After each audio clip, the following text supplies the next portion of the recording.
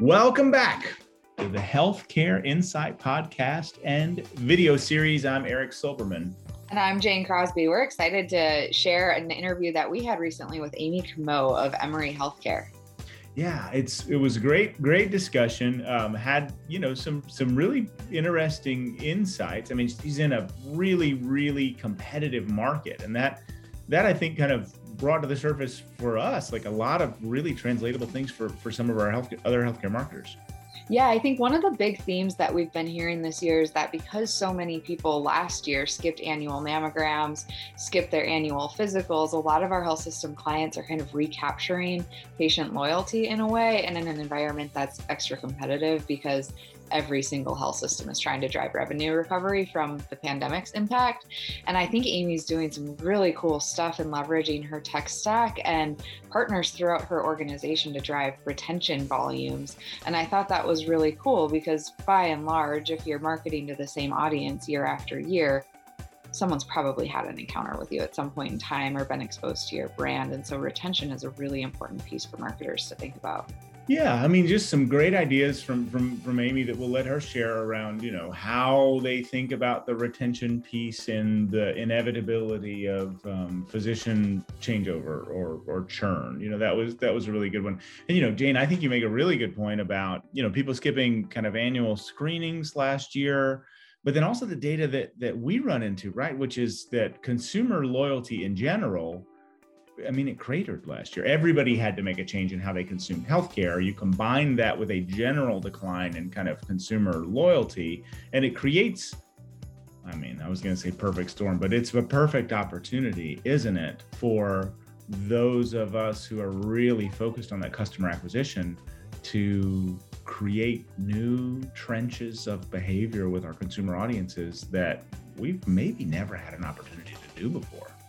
Yeah, I totally agree. It's an exciting time. And I think one audience in particular that will relate to Amy really well is others who are leading academic health system brands, because it creates a unique challenge in how your community views your brand and views how they utilize you as a healthcare provider.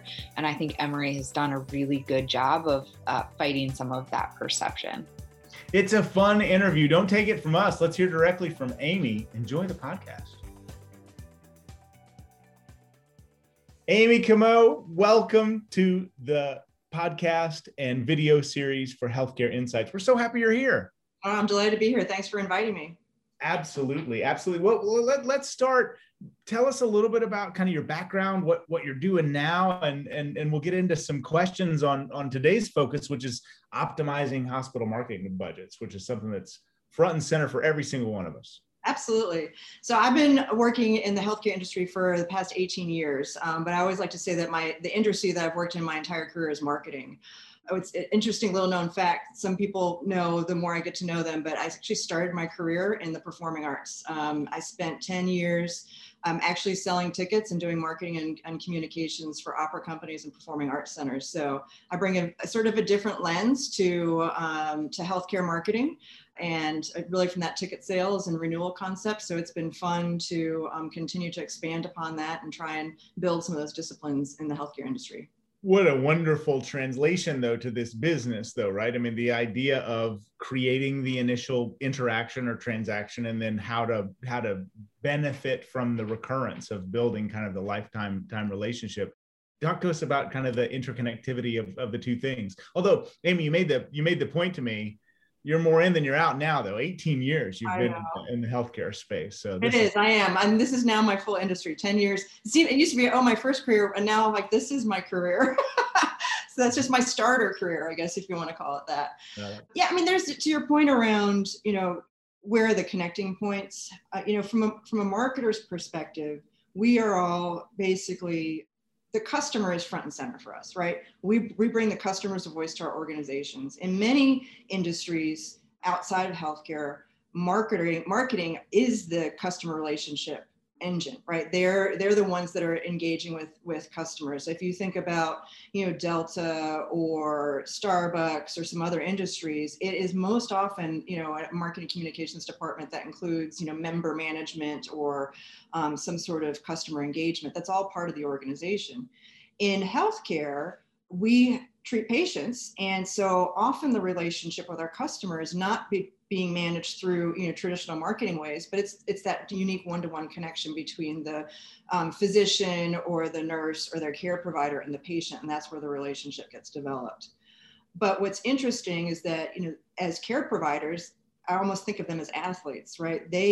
That's what they're 100% focused on. And so we don't expect them to understand the business or understand, the back end operations. And so therefore, as healthcare marketing has risen over the past, I guess it's been 20, 25 years, because I think there was a point in time when healthcare organizations weren't even allowed to do marketing. And so now we're trying to build this discipline of, let's make sure we get the patients to our providers, but let's also make sure we're keeping the patients. So how can we as marketers use tools like CRM and marketing automation to keep our patients engaged and have them come back and return? I can give you a perfect example. One is from a physician departure. Physicians come and go all the time, but often we'll just send a departure letter and it will be on the patient to then find a new physician with us. So how many people are actually looking at their retention rates when that happens? And are they developing a deep enough retention campaign to get those patients re-engaged and reassigned to physicians within their organization? Yeah, absolutely. And I'd love to ask, not to put you on the spot, but when you think about kind of your approach there, it's a perfect example. And I'm imagining a physician with a panel of 300 patients and like the lift of doing that well. Like, what have you found? Any tips for us?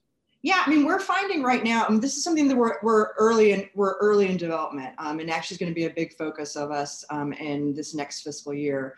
But what we're finding is there is about, maybe a 40 to 50% retention rate among primary care. So if a primary care physician leaves, then, again, it's not incumbent on the patient. Sometimes it's because that patient has developed such a strong relationship with that physician that they want to follow that physician wherever they go to.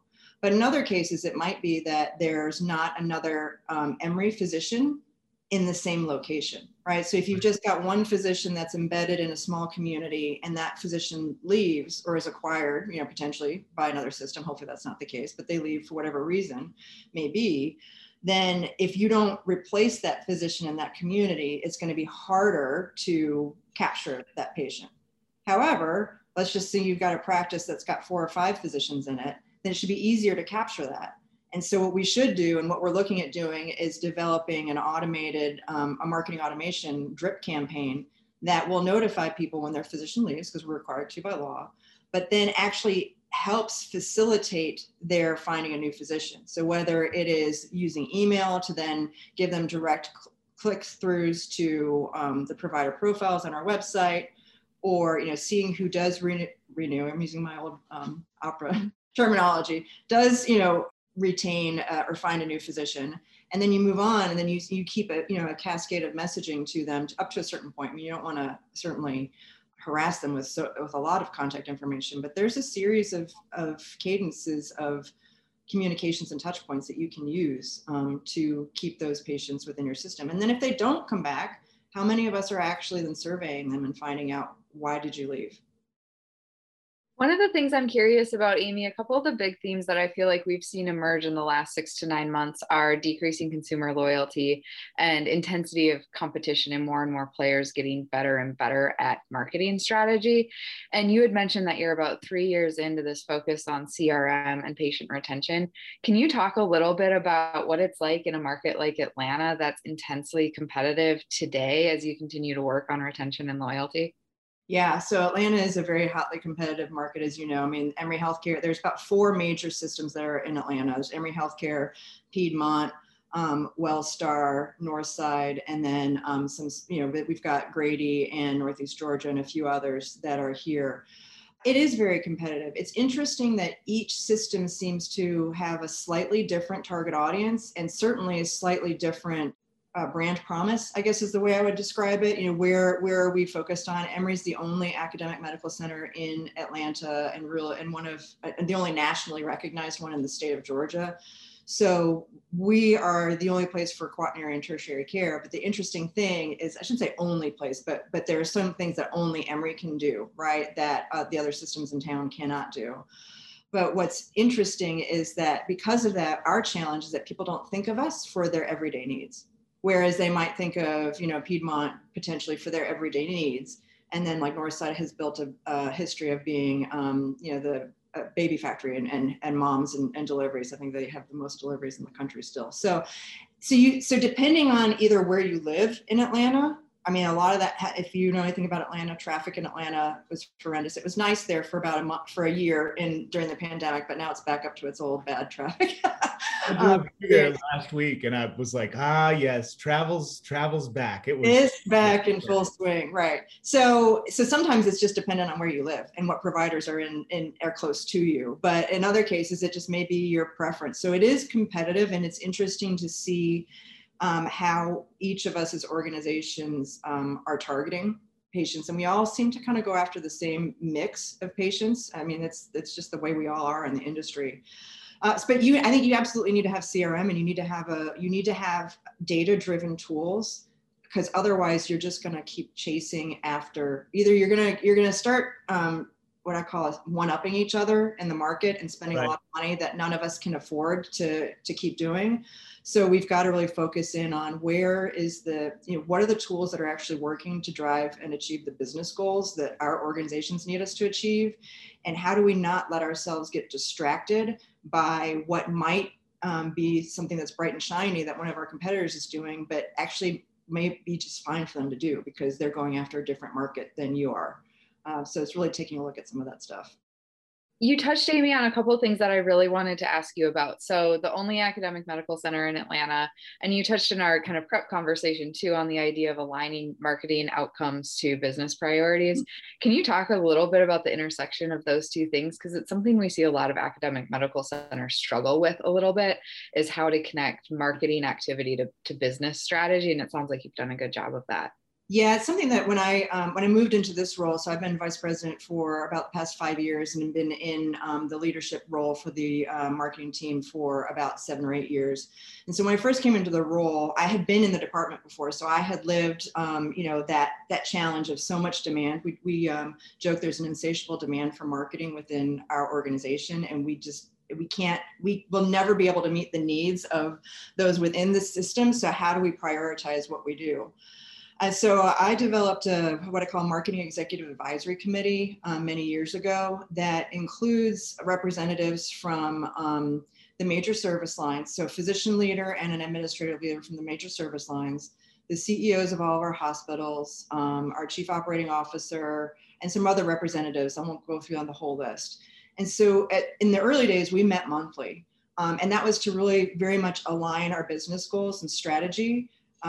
As a department, our focus as a marketing department is to drive volumes into the system, and ideally profitable volumes into the system, but also build and protect the Emory Healthcare brand, which doesn't always have to have a volume driving component to it. And so we've got the website, social media, and all of that as part of it. But one of our core purposes as a team is to make sure that we are supporting and aligning our work with the annual operating plan goals for the system every year. And we get involved in the 5-year strategic planning process. So we'll use that committee, and then we will have subset meetings with service lines that are identified as drivers of that business. And we'll work with them and say, okay, where are your volume goals? What are your business goals? Are you trying to grow? Do you have new physicians coming on board? Are you opening a new location? Are you being asked to grow your budgeted volumes by 10 or 20%? Then we look and see how much do we believe marketing can actually move the needle? Because some of this, it's not marketing can't drive demand for, right? So we align all that, and then we develop scorecards every year. It says, here are the business goals that we're trying to support. And this year, working on it right now, we're looking at how do we align towards budget? And then what are the leads that we need to generate to convert into those encounters that will hopefully, convert into those surgeries or those procedures? And then what are the tools that we know we have in place that will most cost effectively drive those leads? And then we start to learn from them, and we see where the conversions are, we test and learn. So we work very collaboratively with the business units and the administrators on those goals. and really try very hard to tie it back to the annual operating plan. So it's not that we're a shop that's just producing brochures when somebody needs one. I know it's in the kind of same mix, but from a marketing attribution model standpoint, like, if you don't mind, talk to us a little bit about how kind of that effort builds to because, you made this comment about the one-upsmanship that can happen, which, I think your terminology is better than mine, which is kind of the healthcare marketing arms race, where we're like stacking and stacking the effort. But it feels like attribution really helps kind of get to the heart of, well, what's working and how do we map that back to the strat plan? Talk to us about what you're doing there. Yeah, so as we talked about earlier, we are about in year 3 of our implementation of CRM. And actually, COVID really helped accelerate our implementation of CRM. So when we started out, it was going to be very marketing specific. We were going to do some propensity model campaigns. And that's where, you've got to through the tool, you can target people who are most likely to, need a mammogram or a knee replacement. And then you can send either direct mail or you can do some targeted digital to those targets. And then it gets, wired. It's not really wired, but we build it in the CRM so that when somebody takes an action, we're able to see what tool that came from. So were they from a direct mail piece? Did they click on a Facebook ad? Did they put in the unique URL that we had in our radio ad? And so we can start to see what's driving the most leads. And then from there, we can see of those leads, what are the leads that are most converting?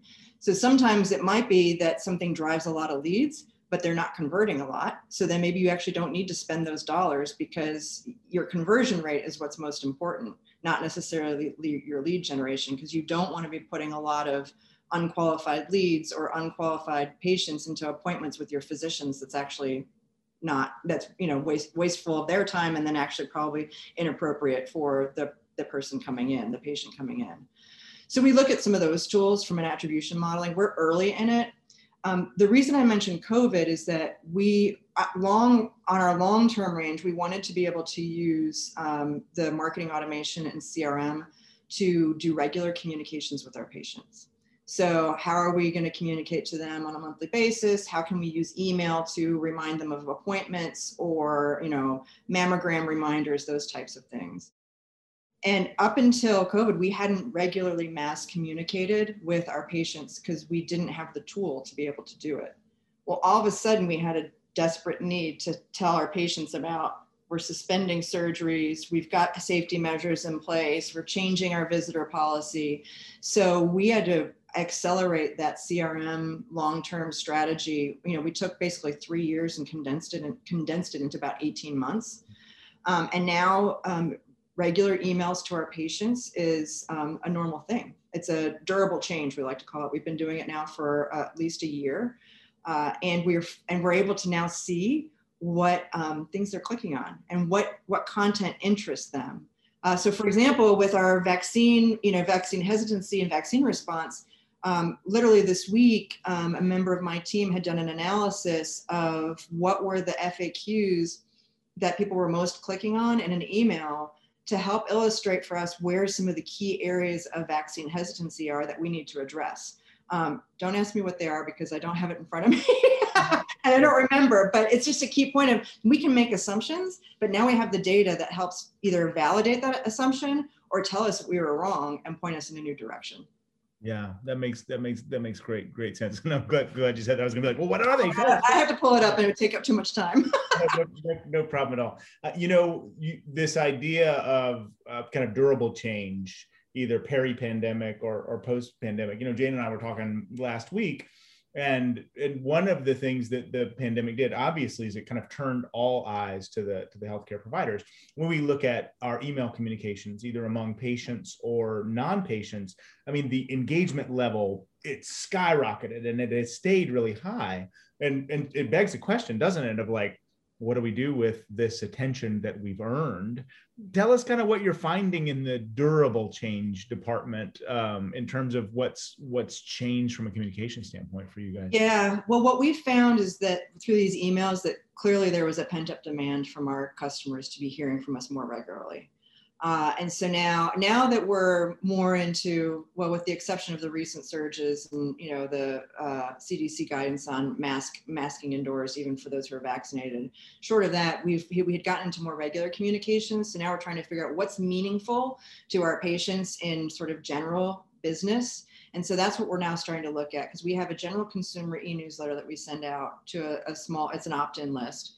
And then we have all of our patients. And so now we're starting to look at, well, can we, instead of having those be the same things, can we start to customize our messaging and even potentially customize it and divide up the lists by geography? So can we send some specific messaging to people that live around our Johns Creek Hospital about stuff that might be happening at that hospital? You know, pre-COVID, we would do a fun run and a ladies' night out. And so that's not stuff we had done before, because we'd always have to rely on the old school posters and direct mail. But now we have a cost-effective email tool to start to look at that. So we're looking at how we continue to make it meaningful so that it's not, so that people still pay attention, but don't feel like it's just a marketing newsletter over time. So we're still working through that and testing and learning.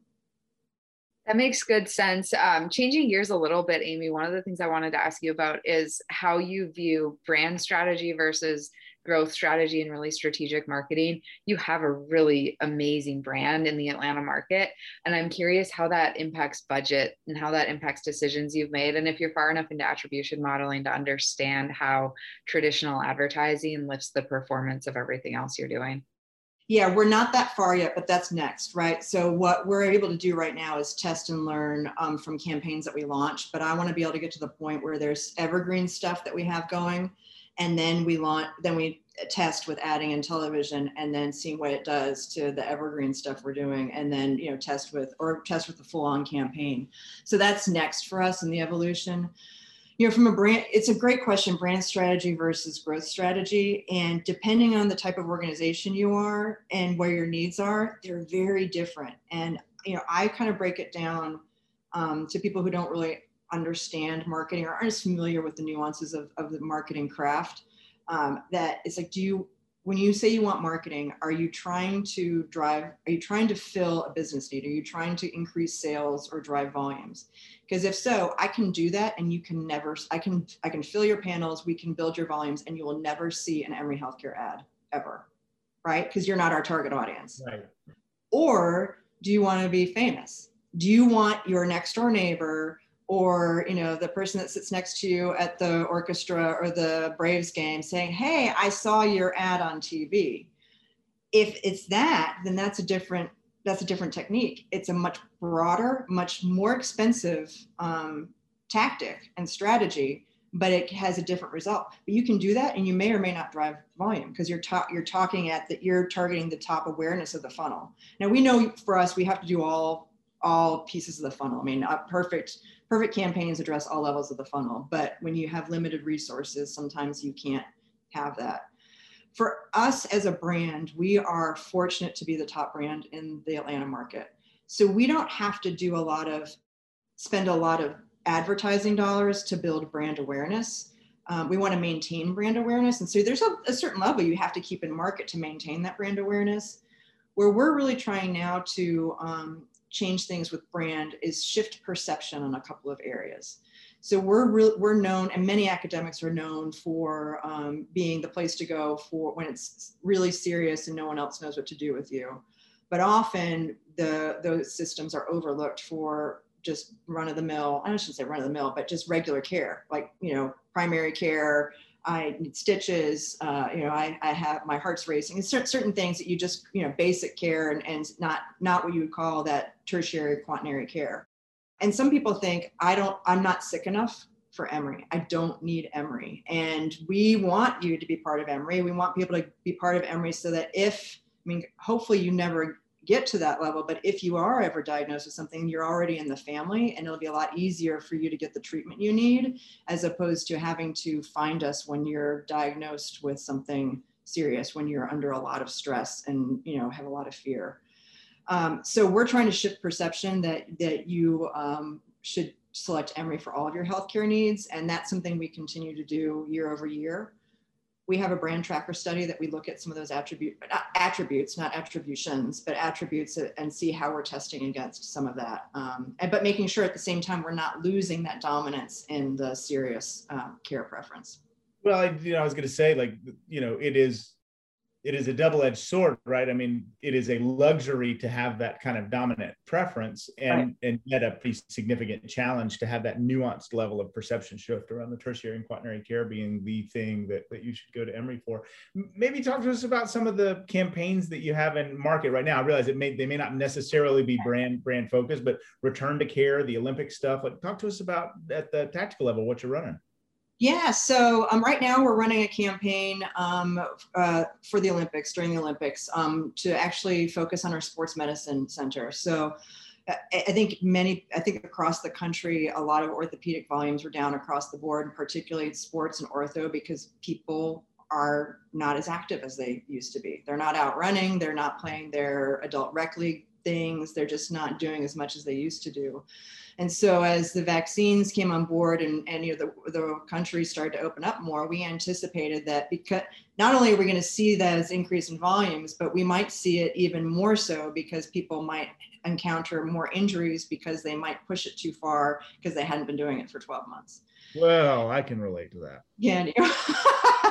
Right. I mean, I know that I had what's going on with my wrist? It's because I had been, sitting at a desk, for 10 hours a day and not moving and walking between meetings. So we launched a campaign during the Olympics. It just launched last Friday. So it's still too early to tell, but we've got a combination of television, digital, targeted AdWords, SEM, all of that to start to drive, hopefully drive awareness, but then also capture some volumes. And then previous to that, in April, we launched what we call a return to care campaign. So like many health systems, a year and a half ago, we told people, stop, don't come. It's COVID, we're suspending all elective surgeries and essential surgeries. And then we started to add back essential.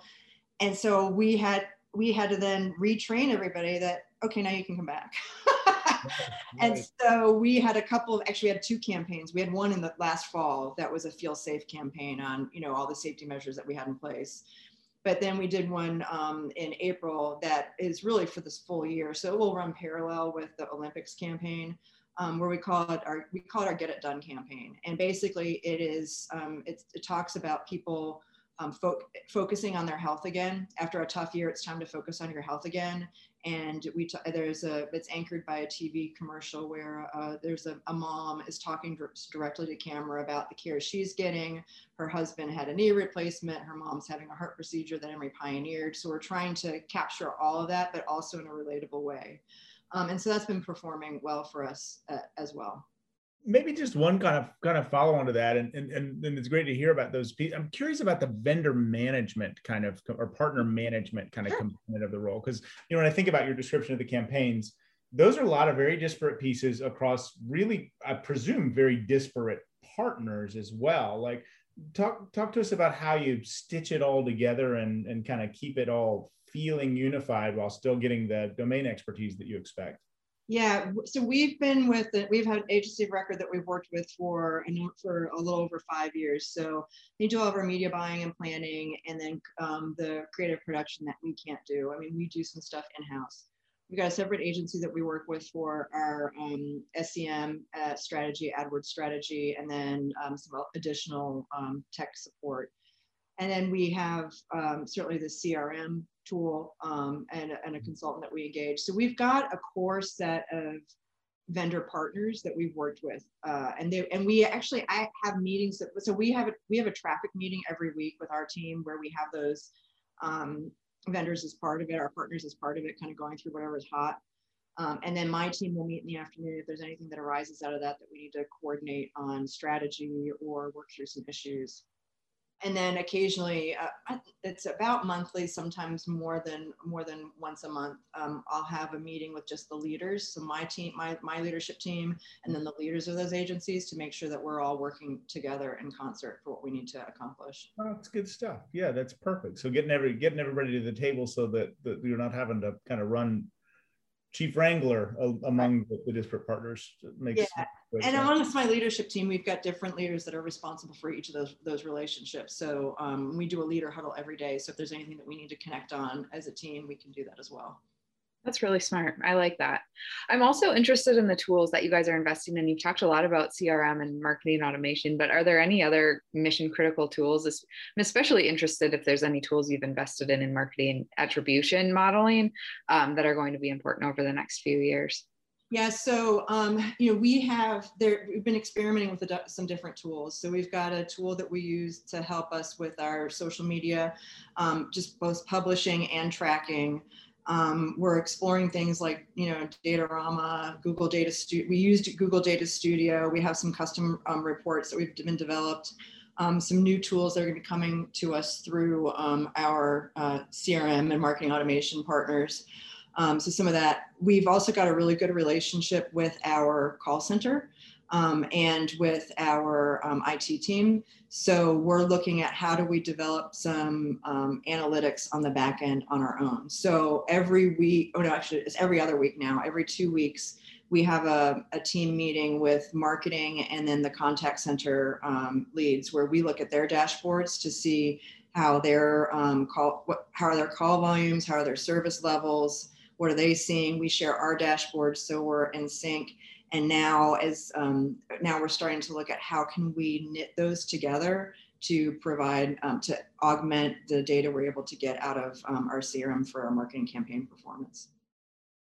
The stitching together piece, I mean, that's the good stuff, right? Like you really start building the kind of fabric. Not easy. It's a lot harder than it looks. Right. That's the thing. So you mentioned in some of our conversations leading up to the interview today, obviously you shared with us, you've had kind of two very different careers that have laddered across. From a professional development standpoint, I mean, I'm sure you love Healthcare Insight podcast, but right. But I'm interested, tell us about kind of what you're reading, where you're looking, kind of what particularly maybe some out of industry perspective that you would point some of our listeners to. Yeah, so for me, I start my day every day. There are some key daily emails that I get and I read. I get, so we subscribe to the Harvard Business Review. HBR is critical. I imagine a lot of people do. It took me a long time to actually subscribe to it, but it's not that much. It's like $110, and most all of us have, I think, magazine or subscription budgets. It's well worth it. So I get 2 emails from them on a daily basis. One is sort of like the daily roundup of keys, and then there's a leader insights or leaders Harvard HBR leader tip of the day. That is invaluable. And then I'll go online, and if I'm looking for something, I'll save key articles. I will, I'll read more about them. I might go explore and purchase some additional tools and case studies there. I also, it's not really how I stay with industry, but I subscribe to CNN's 5 Things that comes every morning. It's really helpful for me to keep up with what's going on in the world and participate in conversations that topics that might be coming up. I also get the Adweek and daily updates. So I take a look at that on a daily basis, and that's really helpful. In fact, I've also joined their virtual brand week. It's just so helpful to see what other brands are doing. I mean, last year, I think I attended virtually brand week and learned what Chewy was doing and Walmart and other areas. And it's just so fascinating to see how they were struggling with the pandemic in the same ways we were. But in some cases, it was like, wow, that's aspirational. They're doing some things that I want to be able to do. But on the flip side, I was able to say, look, we are holding our own in what we're doing with some of these big, huge brands. And so that's helpful for me to bring back to the team to say, look, this big brand and us, we're struggling with the same thing. Actually, we're doing it a little bit better than them. So you should be proud of the work that you're doing. And then I'm big into sports. So I get the Sports Business Journal on a daily basis, and that helps me. We have some sports partners, so it helps me stay current with what's happening there. So those are I'd say from a daily basis, that's what I'm looking at. I get the ANA emails every day too, to take a look and see what's happening in other parts of the industry as well. Those are great tips and great resources. One of the things that you touched on, though, really resonates with me is, so much about the professional development and kind of looking outside of ourselves and those things is about what should I do next and what should I be doing? you make a really important point that in that same opportunity comes a fair amount of validation for kind of gut checking the path that you're on, or being able to come back to your team and say, look, guys, we're really doing this very well. And I think that's an important point for all of us to kind of think about as we're searching for how to continue to advance, right? So absolutely. Amy Comeau, thanks so much for joining us today. This has been fun. Oh, it's been my pleasure. Happy to be here. Thanks, Amy. Thank you, guys.